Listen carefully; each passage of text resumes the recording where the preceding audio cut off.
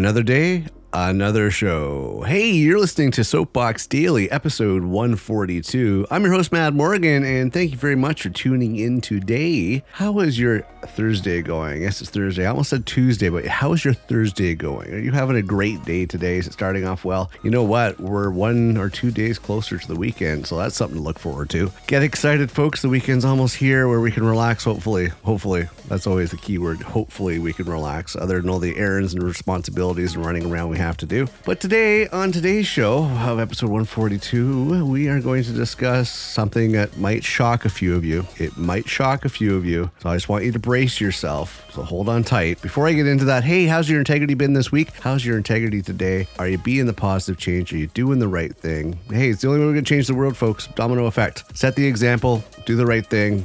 Let's get everybody on board with this. So, I know you're waiting intently. Here is the shocking news I'm going to break with you today. So, I hope you're prepared for this. Our topic for today is why Google isn't always right. Yes, I said it. Yes, Google is not always right. Okay. And I know some of you are floored. I understand that, but I'm here to tell you, Google is not always right. I mean, while the word Google is part, see if I said that right, why the word Google is part of our daily vocabulary as a verb and as well as a noun, oddly enough, people are often unclear about the scope and limits of Google. For instance, Google does not produce much web content. This is why we never cite Google as a source. On the other hand, most of us have used Google to locate relevant sources. Google searches are free to end users. However, Google charges advertisers money to show ads on Google's results page. Maybe you've noticed that ads often appear at the top of the Google search page. However, Google ads are not limited to Google search result pages. Website content creators can sell ad space on their web pages to Google. This means that Google also controls the advertisements that appear on non-Google web pages. To generate as much advertising revenue as possible, Google has acquired companies in every subnet or subset of the online industry or an advertising industry today. Okay. So with this being said,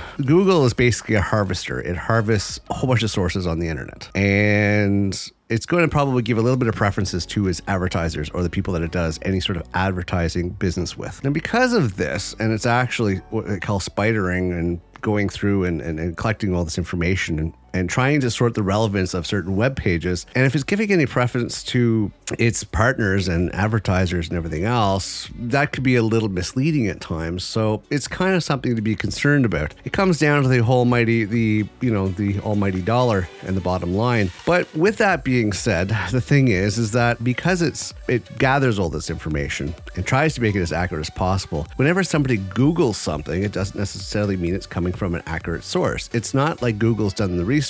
It's checked relevance as much as it possibly can via its old database and every website that it's actually collected data from and tries to give you some relevant information. That might be true or not true. And if I have to hear somebody else, my daughter does this, my sister did this the other day, I'll just Google it. And a lot of people say that I'll just Google it. And my response is, hey, Google's not always right. And they did in disbelief. I mean, society, for not everybody, but a good portion of society has been convinced that Google has all the answers. First and foremost, among anything else, Google has all the answers. There's a good percentage of people that believe that. And it comes to a lot of different areas, for instance, medical conditions, especially with COVID the last couple of years and everything else that's going on. Googling your symptoms can be tempting, but you don't always get 100% right answers. I mean, you're not going to tell anybody to stop Googling their symptoms, right? Absolutely not. I know we're all going to keep doing it because it's easy and sometimes it's helpful, but it can also be incredibly anxiety inducing. I mean, I've searched health information on myself and I ended up spiraling down the internet rabbit hole sometimes. I mean, I don't expect people to say goodbye to Dr. Google or Google in general, but I do want to teach people how to search smarter, how to do their own fact checking, and how to be more discerning of what sources that you're getting your information from, especially your health information. I mean, that is just crucial. So in my study in this, my digging a little deeper on this, I wanted to get an idea about what Google has to say.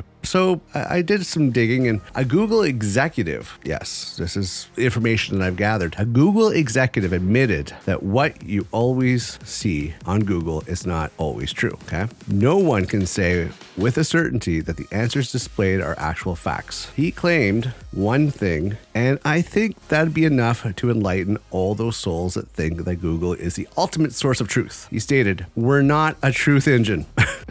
That's what that executive of Google said. We are not a truth engine. Yep, that's what he said. And he certainly is right about it. Google isn't an artificial intelligence filled bot, or neither is your answering bot. I mean, it only provides you with different sources to search for your answers. The answers might vary from one web page to the next. I mean, there's multiple instances where Google shows some of the most hilarious fallible results that might crack you up for the moment, but it would also make you think about all those times you trusted Google for your results. And the sad part is you actually believed it without a sigh of a doubt. The only problem with people is that they refuse to put their judgment on the line. Some people consider themselves to be, inferior to all the information that Google provides and go with a delusion that Google is smarter and always right. Although it's not Google that answers you. Google just searches the relevant options for you, and what you see on Google are just different answers from different people. I tried proving this point once to my kid,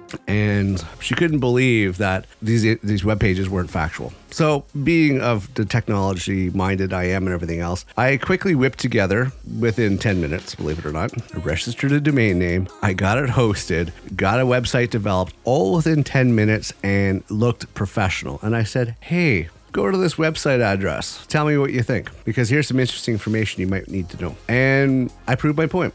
In less than 10 minutes, full domain address, full design, information that was somewhat humorous, but kind of questionable. And I proved it could be done. Now, if you think about this, if you get the right wording and the right format and the right pushing and the SEO, and I can go as a whole bunch of different things that actually help promote pages to relevance when it comes to Google or search engines, you could actually convince people, if you've done all the legwork and all that running around trying to promote your website or web page as being the most relevant and factual, you could be one of those people that can do that. And next time somebody searches for something that's in relevance to the web page that you designed, that's what Google will say. By the way, go check out bobsyouruncle.com.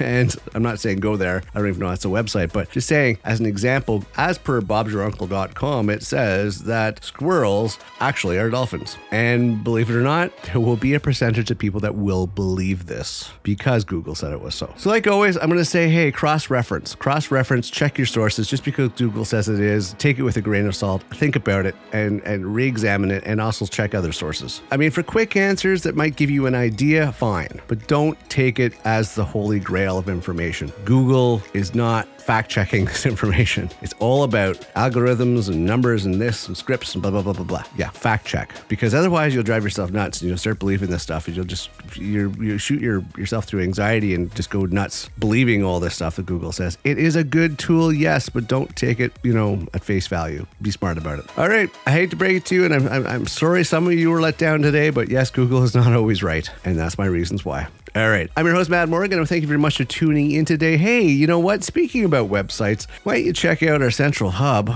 We're moving everything over here. We're still in the moving process, but we have something up and running. It's called themadmorgan.com. Yes, themadmorgan.com. That's our central hub. It's going to have all our projects, our podcasts, our shows, everything we got going on now and down in the future. So that's where you're going to be. Your number one source is going to be themadmorgan.com. Check it out if you have some chance today. Other than that, hey, keep your integrity in check. I hope you have an amazing Thursday moving forward. Hey, we're one day closer to the weekend. Take care of yourself, be safe out there, and I will see you next episode.